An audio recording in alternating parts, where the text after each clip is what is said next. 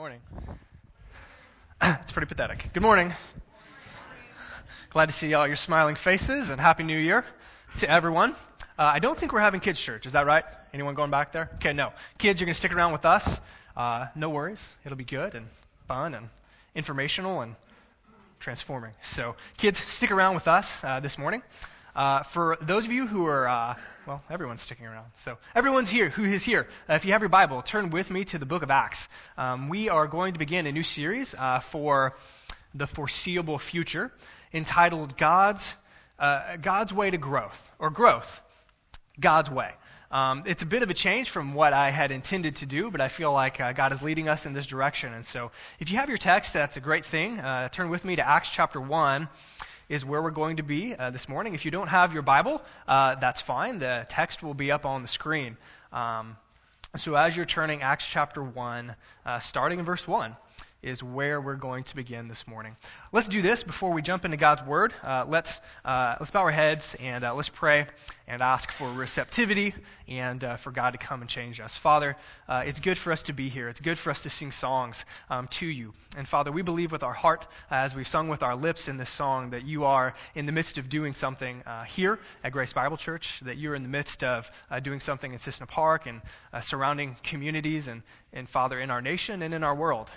You are a global God, and that you are a missional God, and that you intend to spread the gospel of your great Son, Jesus Christ, in his life, in his death, in our place for our sins, and his resurrection. And you intend that it would be proclaimed and lived out amongst all peoples of all places, and even here in Cissna Park, and even in our very own lives, and in our family, and in our circle of friends, and at work. Father, you desire to invade our world with the gospel of Christ. And you intend and you desire to do it through us. And so, Father, this morning, as we take a look at churches that are healthy, as we take a look at churches that are growing, Father, as we take a look at churches that are faithful to you and to your mission, I pray that your Spirit would be among us. Spirit, would you please come and speak through me? Would you empower me? Would you guard me against speaking that which is not true? Would you enable me to speak accurately your word? And Father, I pray for all of us, including myself, that are here in this place, that we would have open hearts. Father, that our minds that are full of things to do and past activities and present responsibilities and everything that is on our mind. I pray, Father, now that we would set that aside and that you would help us to focus upon you and to focus upon your word and what it is that you would have to say to us and how you might change us through your word. And so we ask that you would do that. We ask for your presence. Jesus, we ask that you would have been well pleased with our songs, and not just with the song of our lips, but the song of our lives. I pray that our worship would be well pleasing to you. We do thank you. We love you. We're grateful for the new year. We ask it in Jesus' name. Amen. So as I've said before, we're going to be doing a new series called Growth, God's Way. And through, I think, a couple divinely placed conversations, I've decided that I would like for us to pursue this goal this semester. What I'd like for us to do, and what we'll be doing for the foreseeable future, is this. We're going to be walking through the New Testament, excluding the Gospels. And so we're going to begin with the book of Acts. And what I've been doing in preparation and what we'll be doing for the weeks ahead is basically kind of walking through the New Testament, beginning at the book of Acts, and asking this question: what are some of the characteristics of churches that are healthy? What are some of the characteristics of churches that are growing? What are some of the characteristic of churches that are faithful to the gospel? What do they do? What are some of their practices? What are some of the things that they don't do? What are some of the things that they avoid? And my hope is that we can paint a portrait for you of a healthy, growing church that experiences growth God's way. Because I think we would all agree that as members here at Grace Bible, we desire that our church and that the church of Jesus Christ in our county and in the world grow and be healthy and the gospel go forth and really that lives would be impacted. I think all of us desire that. And so I began to think, let's take a look at what these churches do. I mean, what do they do? What characterizes them? How can we imitate them? And so my hope and my prayer for us this year, for sure, is that we would not only learn about characteristics and things that healthy, growing churches do, but that we would actually begin to implement them, that we would actually begin to do them, and that we would allow God's Word to infiltrate our lives and to infiltrate our churches so that we would experience, too, growth God's way. And so this morning, we're going to see part one, and I don't know, there will be several parts, but part one of growth God's way is this. The first characteristic that I think we see, and we're going to begin at the very beginning of the book of Acts. The first trait, if you will, if you're taking notes, is this. Churches that experience growth God's way know their mission. They know their mission. And they not only know their mission, but they actually participate. They actually fulfill.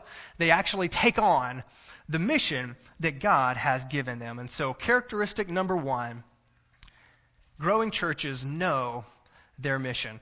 Most of you, I think probably all of us, are familiar in some way, shape, or form with the old TV show that then became a Hollywood blockbuster movie. In fact, 3 movies, I think. Mission Impossible, right? Who has seen maybe the old school Mission Impossible TV shows? Okay, several of you. How many of you have seen the new movies? I think there are 3. I'm not sure. I lose count.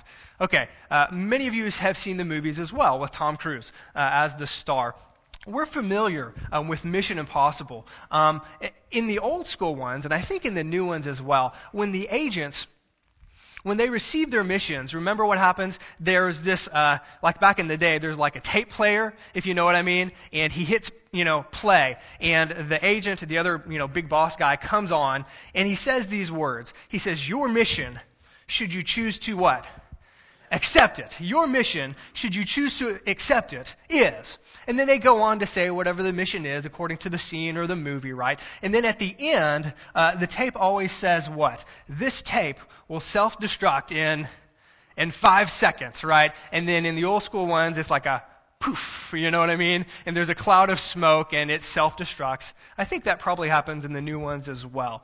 And then the agent is then left with his mission. He's left to choose, accept his mission, or to not accept his mission. I think every time they do accept their mission. As I begin to think about the beginning of the book of Acts, and as I begin to think about how the book of Acts begins, it's actually very similar to the Mission Impossible idea. It's very similar to what happens in Mission Impossible because the disciples are gathered. Jesus has been resurrected. He's been revealing himself for 40 days, and he's about to give his followers their mission.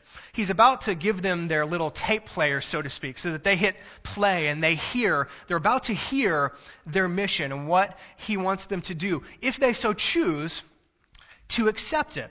And the story goes, he gives them their mission, and this is the story we're going to read, and then the tape doesn't self-destruct in a cloud of smoke. What actually happens is that Jesus goes up in the clouds himself, if you remember, and he's ascended. He goes up into the clouds of heaven, and he leaves his followers, and he leaves you and me with our mission.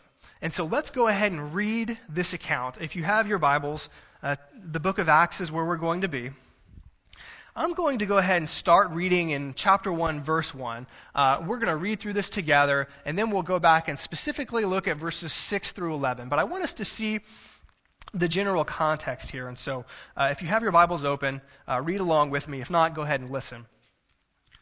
In the first book, O Theophilus, I have dealt with all that Jesus began to do and teach until the day when he was taken up, after he had given commandments through the Holy Spirit to the apostles whom he had chosen.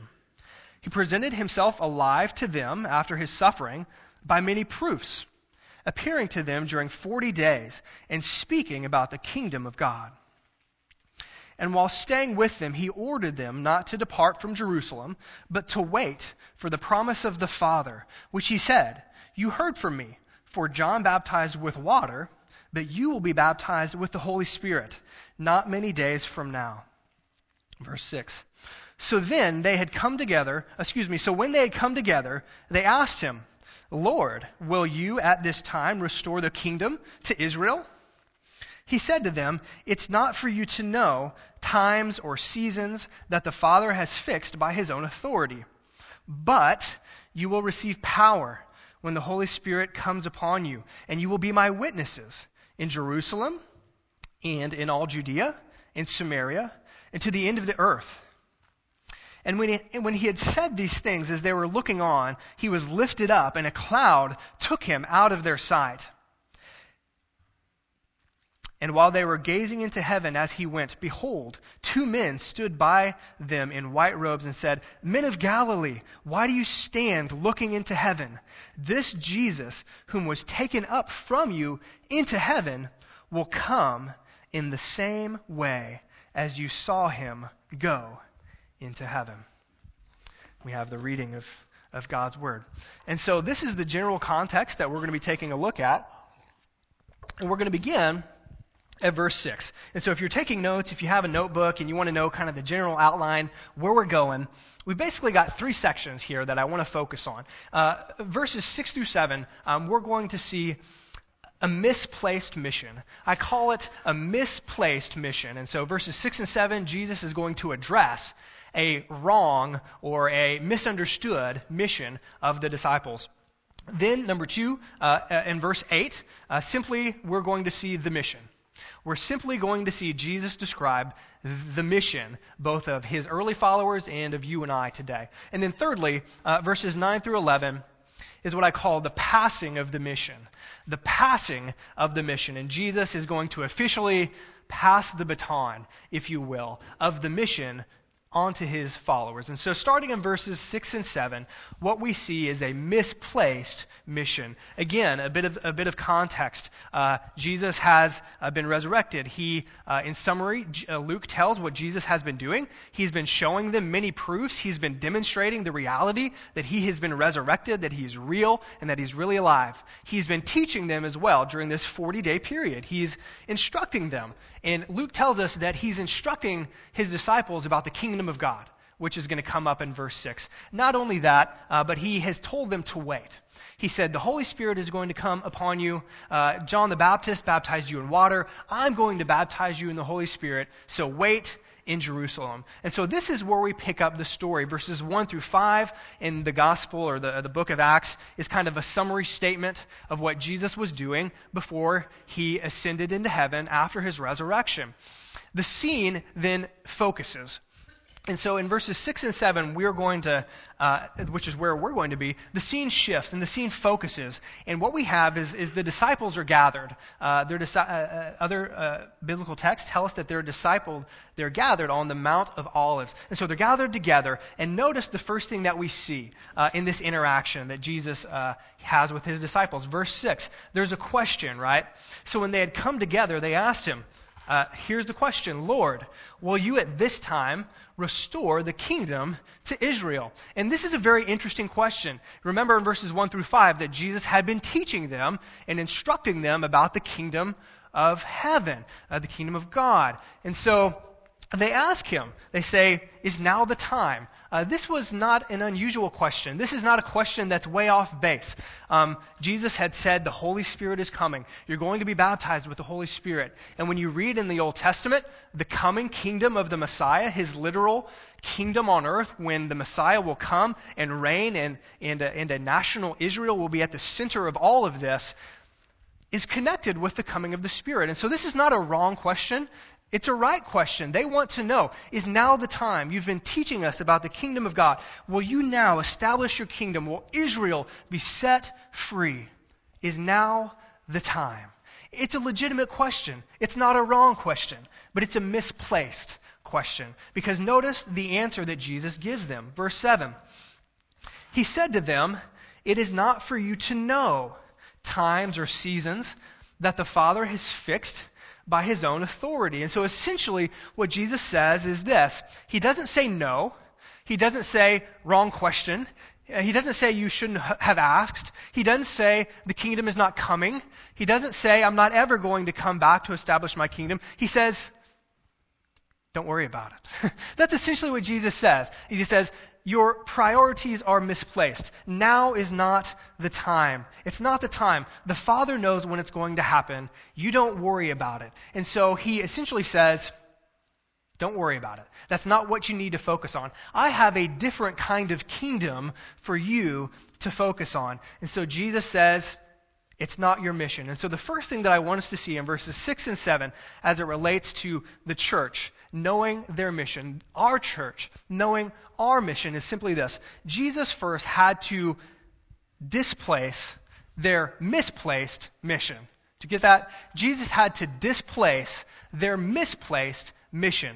They had a misplaced mission. It wasn't wrong. It just wasn't the right timing. They had something else in mind for their mission, and Jesus says, no, that's not the time, but this is going to be your mission. And so if you're jotting down notes, write this down. This is our first application statement for the morning. What does this mean for us? Well, simply this. For us to be on mission, for us, Grace Bible Church, for me and you as a follower of Christ, for us to be on mission, we must displace our misplaced mission. We must displace our misplaced mission. An interesting story, or it's really just a quick fact that I came across. There was a church in New York in 1963. And it was called the University Christian Church. And so it was a church that had been around a while, New York City University Christian Church. And sadly enough, in 1963, the church came to a place to where it closed its doors. It shut down. The church went out of business, so to speak. And the sign that the church members, or at least the existing church members, placed on their doors, I think, says a world about why that happened. The sign on their door read like this: "Gone out of business, didn't know what our business was." Gone out of business, didn't know what our business was. And I think that's what Jesus is doing with his disciples and with us. Oftentimes as churches, I think we can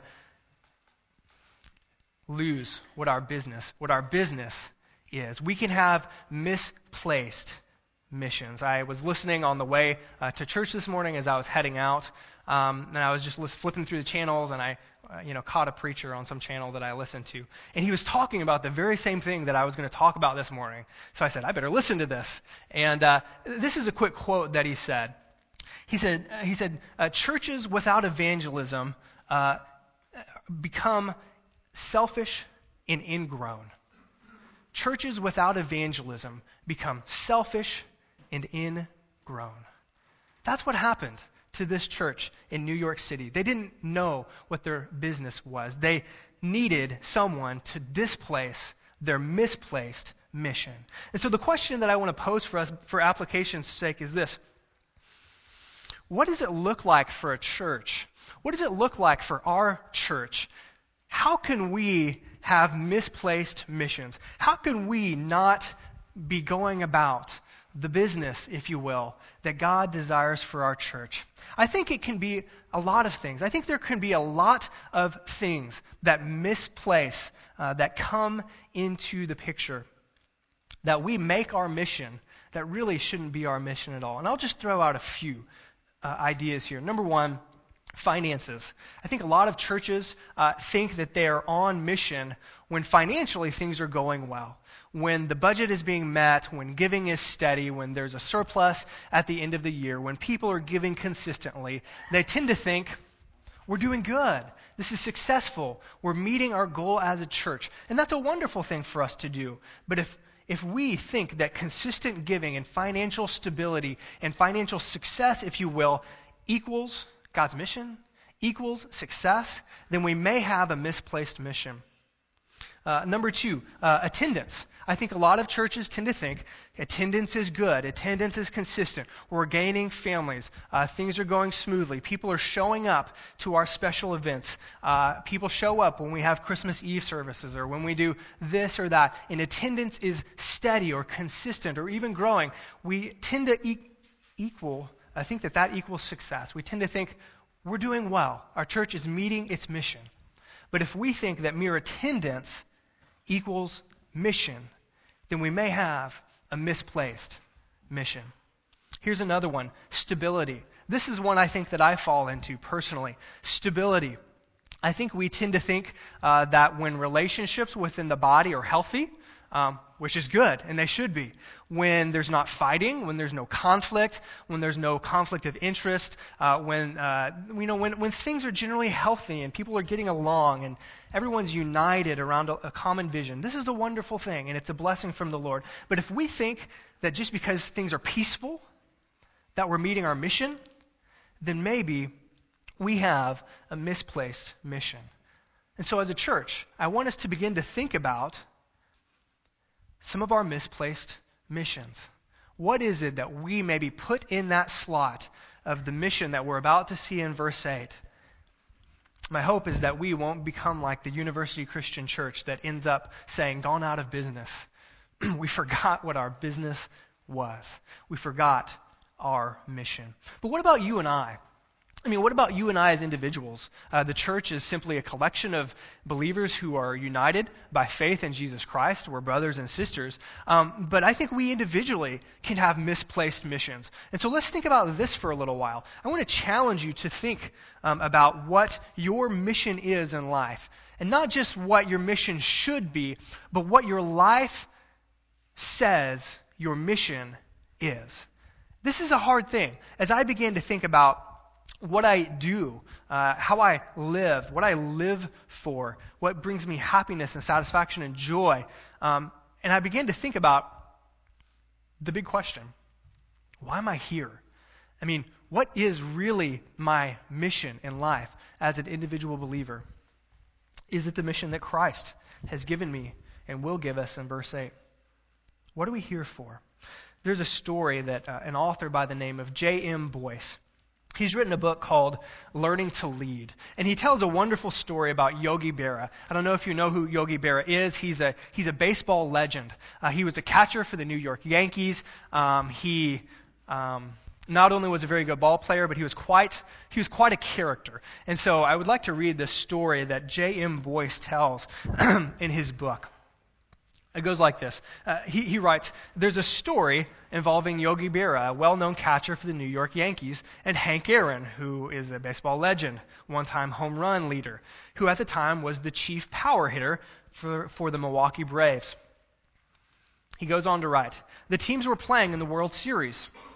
And as usual, Yogi was keeping up his ceaseless chatter, intending to pep up his teammates on the one hand and distract the Milwaukee batters on the other hand. And if you know anything about about Yogi, that's kind of what he's known for, is he yaps, yaps, yaps and says silly statements. And this is Yogi Berra. And so he says, as Aaron came to the plate, Yogi tried to distract him by saying, hey, Henry, you're holding the bat the wrong way. You're supposed to hold it so that you can read the trademark on the side of the bat. Aaron didn't say anything. The next pitch came, and he cracked one right into the left field bleachers. Home run. After rounding the bases and tagging up at home plate, Aaron looked straight into the eyes of Yogi Berra, and he said these words, I didn't come up here to read. I didn't come up here to read. Hank Aaron knew what his mission was as an individual person on his team. He knew that his mission was to be the best batter that he could be. And he wasn't sidelined. He wasn't distracted by the ceaseless chatter. He knew his personal mission. And so what about you? Do you know what your personal mission is? I think there are a lot of things that we can misplace. I think there are a lot of things that can become our mission as people. Maybe being a good parent. Maybe being the best mom, the best dad that you can be. Maybe if you were honest, that's what you live for. That's your mission. That's your ultimate goal, is to be the best mom or dad that you can be. Maybe if you're in business, having a profitable business. And that's a good thing. I want your businesses to be profitable. But if that becomes the overarching mission of our life that supersedes everything else, simply making a profit, having a successful business, then we have a misplaced mission. Maybe it's for you young folks, just being popular. That's a big thing when you're in school. You want to be popular, you want your friends to like you, and maybe that becomes really your goal in life. You would be happy and satisfied just if you were popular, if people liked you. For some of you, maybe retirement. Maybe you're in the midst of retirement. Maybe retirement is on the horizon and you're anticipating that and you're saving and building. Or maybe you're enjoying retirement right now and all the fun things that come with retirement, grandkids and time away and hobbies. And maybe, if you were honest, maybe that has become your mission in life. Maybe that's what you're living for. There's a lot of things. And so I want to challenge us. Application number 1, for us to be on mission, we have to allow God to displace our misplaced missions. So we've seen a misplaced mission, verses 6 and 7. Finally, in verse 8, we see the mission. And so Jesus has said, this is not your mission. This is a misplaced mission. I have to displace it. This is what you should be about. Verse 8. And so he gives us the mission in verse 8. Let's read this together again. But... that's a very important word. It's a contrast word for those of you in Sunday school this morning. Jesus says, that's not what you're supposed to be focusing on. Contrast. This is what you should be focusing on. But you will receive power when the Holy Spirit has come upon you. And you will be my witnesses in Jerusalem and in all Judea and Samaria and to the end of the earth. There are a lot of things we can notice here, but I want us to see 3 things. If you're jotting notes, jot this down. 3 things about our mission that I want us to understand. Number 1, our mission is Spirit-empowered. It's Spirit-empowered, Spirit-enabled. Notice the first part of verse 8. But you will receive power when the Holy Spirit has come upon you. And he looks ahead to the day when the church is born. When the baby of the church is born at Pentecost and the Holy Spirit comes to indwell those who place their faith in Jesus Christ and they are born again. And he looks forward to that day and he says, in that day, when the Spirit comes upon you, when the Spirit indwells you, you will receive power. And what that indicates is that at that point, they didn't have power. What that indicates is that the mission that he was giving them then, they couldn't do. They didn't have power within them. They needed power from an outside source. And that outside source, as Jesus points out, is the third person of the Godhead. God himself was coming. The Father sent the Son, and the Son was incarnated at Christmas. We celebrated Jesus coming to earth. Jesus is now going to leave, but guess what? God isn't leaving. The Spirit is coming to enable them. Number 2, it's not only Spirit-empowered. Our mission is simply being witnesses. It's simply being witnesses. It's not complex. It's not rocket science. This is very clearly what Jesus wants us to know. It's testifying, being a witness, telling other people about what they have seen. Specifically in this context, about Jesus and his resurrection. I mean, we can kind of, we're so used to the idea that Jesus was resurrected, but put yourself in these guys' shoes. They had seen him flogged, bloody, broken, bleeding, disfigured. They couldn't see him. He was put in a tomb. They saw it themselves. And then he's back. And he says, here I am. And I don't know about you, but I've never seen a dead person rise from the dead before. It's never happened before until Jesus. It's not like a common thing. And so what Jesus says is, you need to witness of this.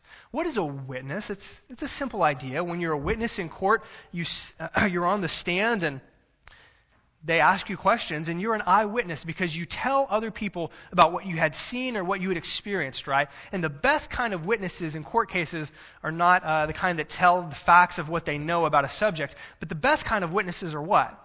Eyewitnesses, right? That's the best kind of a witness, is the witness that has seen and experienced something, an event. And so these guys had seen, they had personally experienced Jesus being resurrected.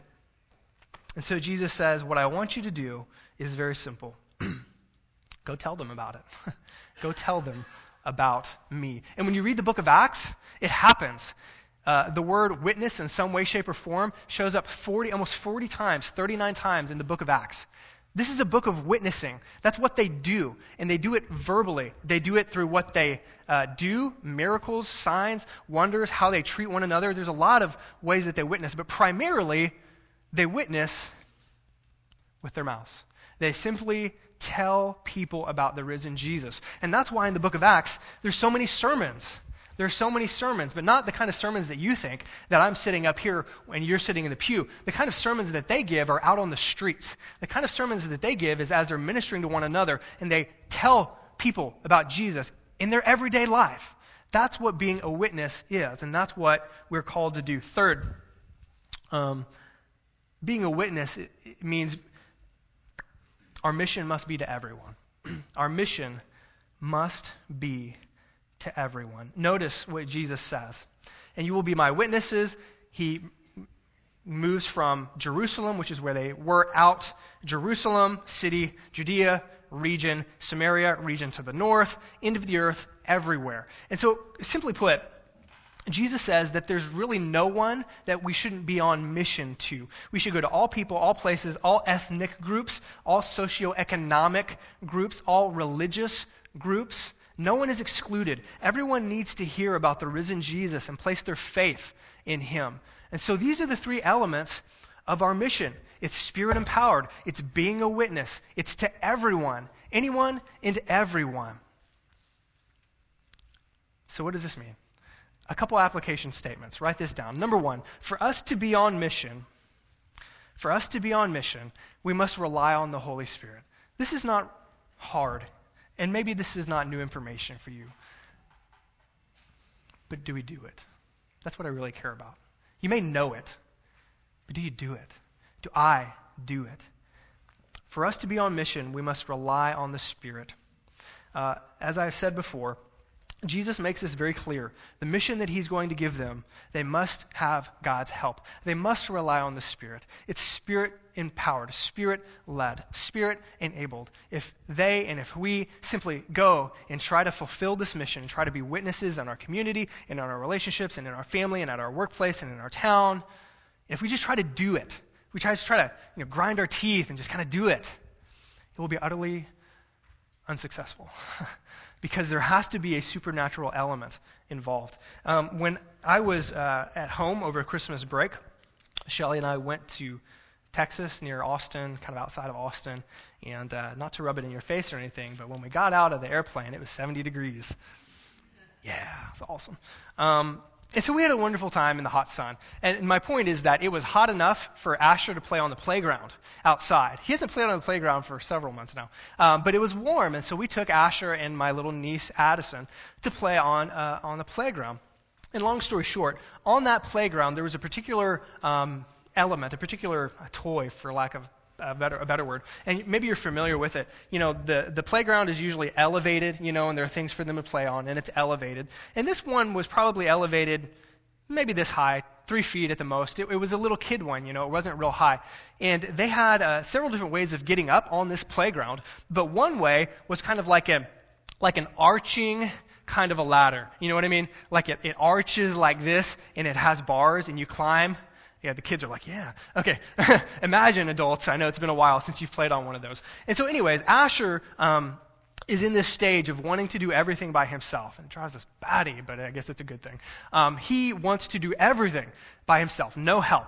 And so he started to climb up on this thing. And the danger wasn't great, like I said, 2 or 3 feet, But he wanted to climb up the ladder, up this little arch kind of a thing, to the thing. And I knew he couldn't do it. I knew he couldn't do it by himself. And I knew if I let him do it by himself that he would fall and that he would likely hurt himself.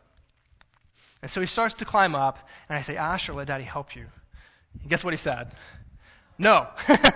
No. He says, me, which means I want to do it. And so, me. And so I say, and so in my parenting genius, I said, fine, you go ahead and do it. I didn't think it would hurt him that bad.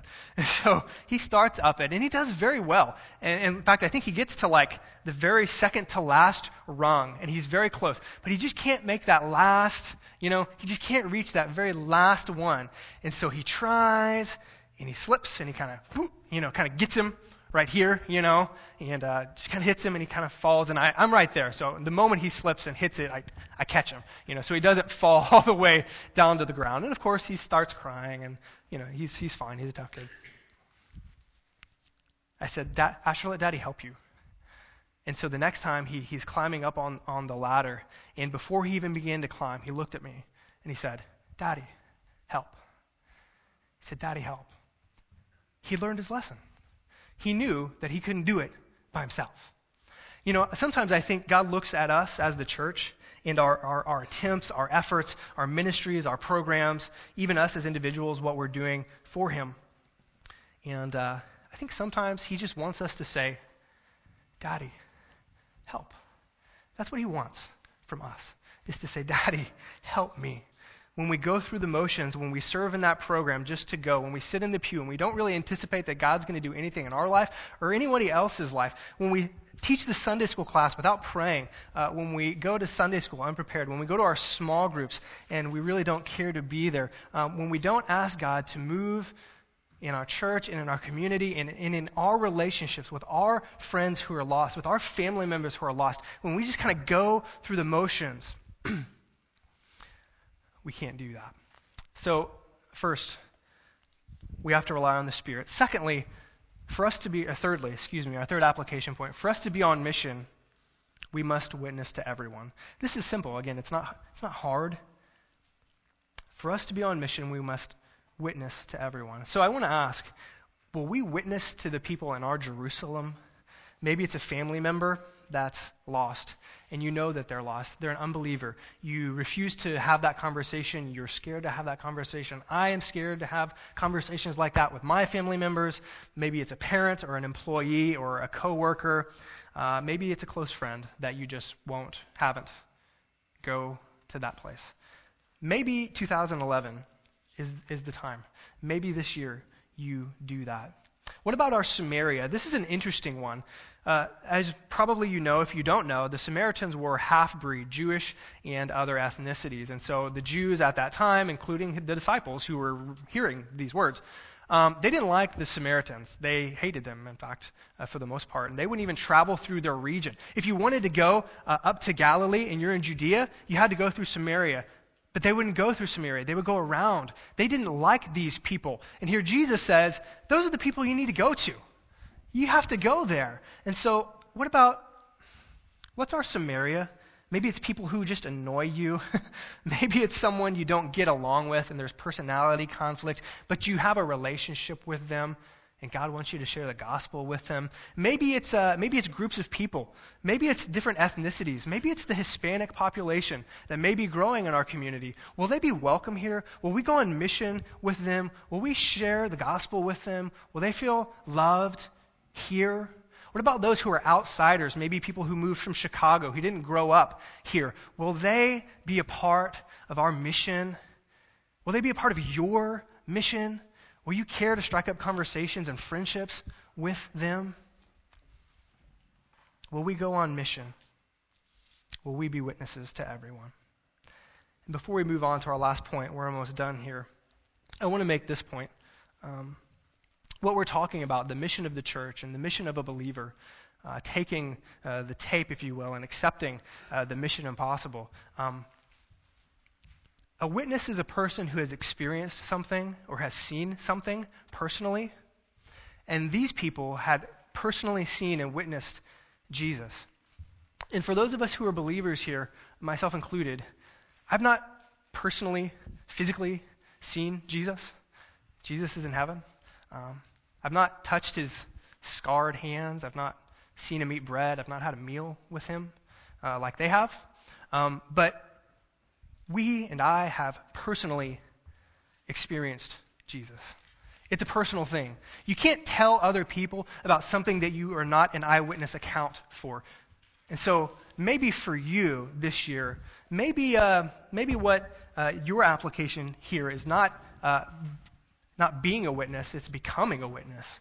Maybe you need to place your faith in Jesus Christ. Maybe you need to experience the risen Jesus Christ who died for your sins in your place, who by trusting and receiving in what he has done, simply by faith, you are transformed and you receive the Spirit like these guys are going to do, and you're born again, and then you become witnesses. Maybe that is what you need to do this year. Our last section here is verses 9 through 11. I call it the passing of the mission. I think this really struck me this week as I began to see the ascension of Jesus in a new light. And so verses 9 through 11, we see Jesus giving the disciples he displaces their misplaced mission. He gives them their mission, and then he essentially says, "Adios, I'm out of here." And he passes on the mission. He passes the torch of the mission. Let's read this together again, 9 through 11. "And when he had said these things, as they were looking on, he was lifted up, and a cloud took him out of their sight. And while they were gazing into heaven, as he went, behold, 2 men stood by them in white robes and said, 'Men of Galilee, why do you stand looking into heaven? This Jesus who is taken up from you into heaven will come in the same way as you saw him go into heaven.'" Wonderful promise of Christ's return. Before, there's all sorts of theological implications. There's all sorts of reasons that Jesus left. But one purpose of the ascension is that it's a passing of the torch. It's like Jesus as the master, as the one who was performing the ministry on earth for all of the years, and particularly the 3 years that he was in ministry. It's like the master passing on the baton to the apprentice. This is Jesus saying, "I'm going." And so if anything's going to happen here, if my ministry is going to continue, it's going to be on you. And then he physically, tangibly leaves them. You may be familiar with a movie, I think it's several years ago, maybe in the 1990s, a movie entitled The Mask of Zorro. Have you ever seen The Mask of Zorro? Several of you. It's a really good movie, actually. I really enjoyed it from what I remember of it. And in that movie, I think there's a great parallel between what Jesus was doing to his disciples and the characters in the movie. If you recall, there is a guy by the name of Don Diego, and he's kind of the original Zorro. Don Diego. I think he's played by Dennis Haskins. And he's the original Zorro, but he's getting old, and he's kind of gone into retirement, so to speak. And he runs into this guy by the name of Alejandro, who's going to be the new Zorro. And Alejandro is heart sick with revenge. He has lost his brother. He is seeking revenge on this man, and by chance, I suppose, he stumbles into Don Diego, and he tells him about his passion to get revenge, and he wants to learn how to fight, and he wants to become like Zorro, to be able to carry out this revenge. And in the meantime, Don Diego takes him in as his apprentice. Don Diego is the master, and Alejandro is the apprentice. And for a good length of the movie, he's training Alejandro to become Zorro. He's training Alejandro so that he can give him the mask of Zorro. Throughout the movie, Alejandro gets a sense of injustice. He sees of injustices, and he is growing into the man that Zorro should be, who is a fighter for the people and loves justice, and he's becoming that, but it's a fight. And at one point in the movie, he is frustrated with Don Diego. He says, "Forget this, I'm leaving. I don't need your training anymore." And at one point in the movie, he wants to take the mask for himself. He wants to become Zorro before it's time. But finally, after about an hour and a half in the movie, you get this scene. And it's the scene of the passing of the mask of Zorro. And in this scene, the apprentice, Don Diego, passes the torch, passes the mask of Zorro to his apprentice, Alejandro, and essentially says, "Now's the time. Now's the time. Let's watch this together." If we can get the lights, thanks.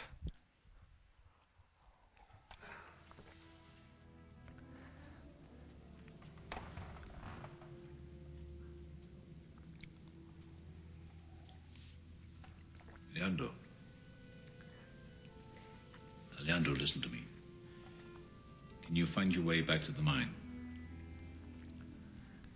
No.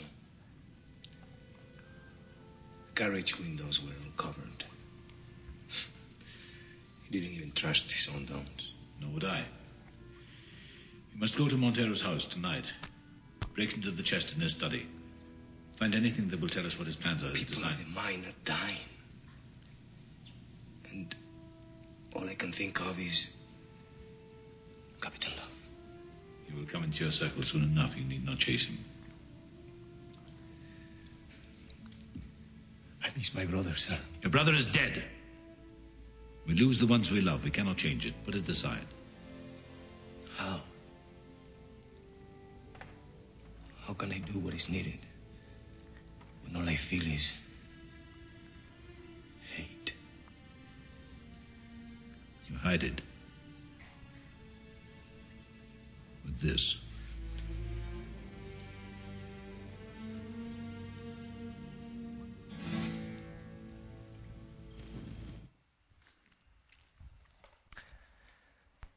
And so the Mask of Zorro goes from master to apprentice, and he receives the mission. And so it is with the ascension of Jesus. He had spent several years preparing his followers, and now it's their turn. And now it's our turn to take his mission. So this morning, we've seen that healthy churches that experience growth God's way, they know their mission, and they go on, and they receive, and they accept their mission. And so, Grace Bible Church, in 2011, do we know what our mission is? Do we know what our mission is?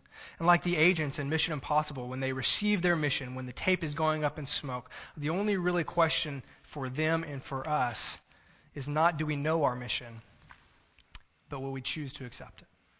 Let's pray with me. Father, I pray that you would just cut to our hearts and that you would challenge us to be the people who are on mission that you want us to be.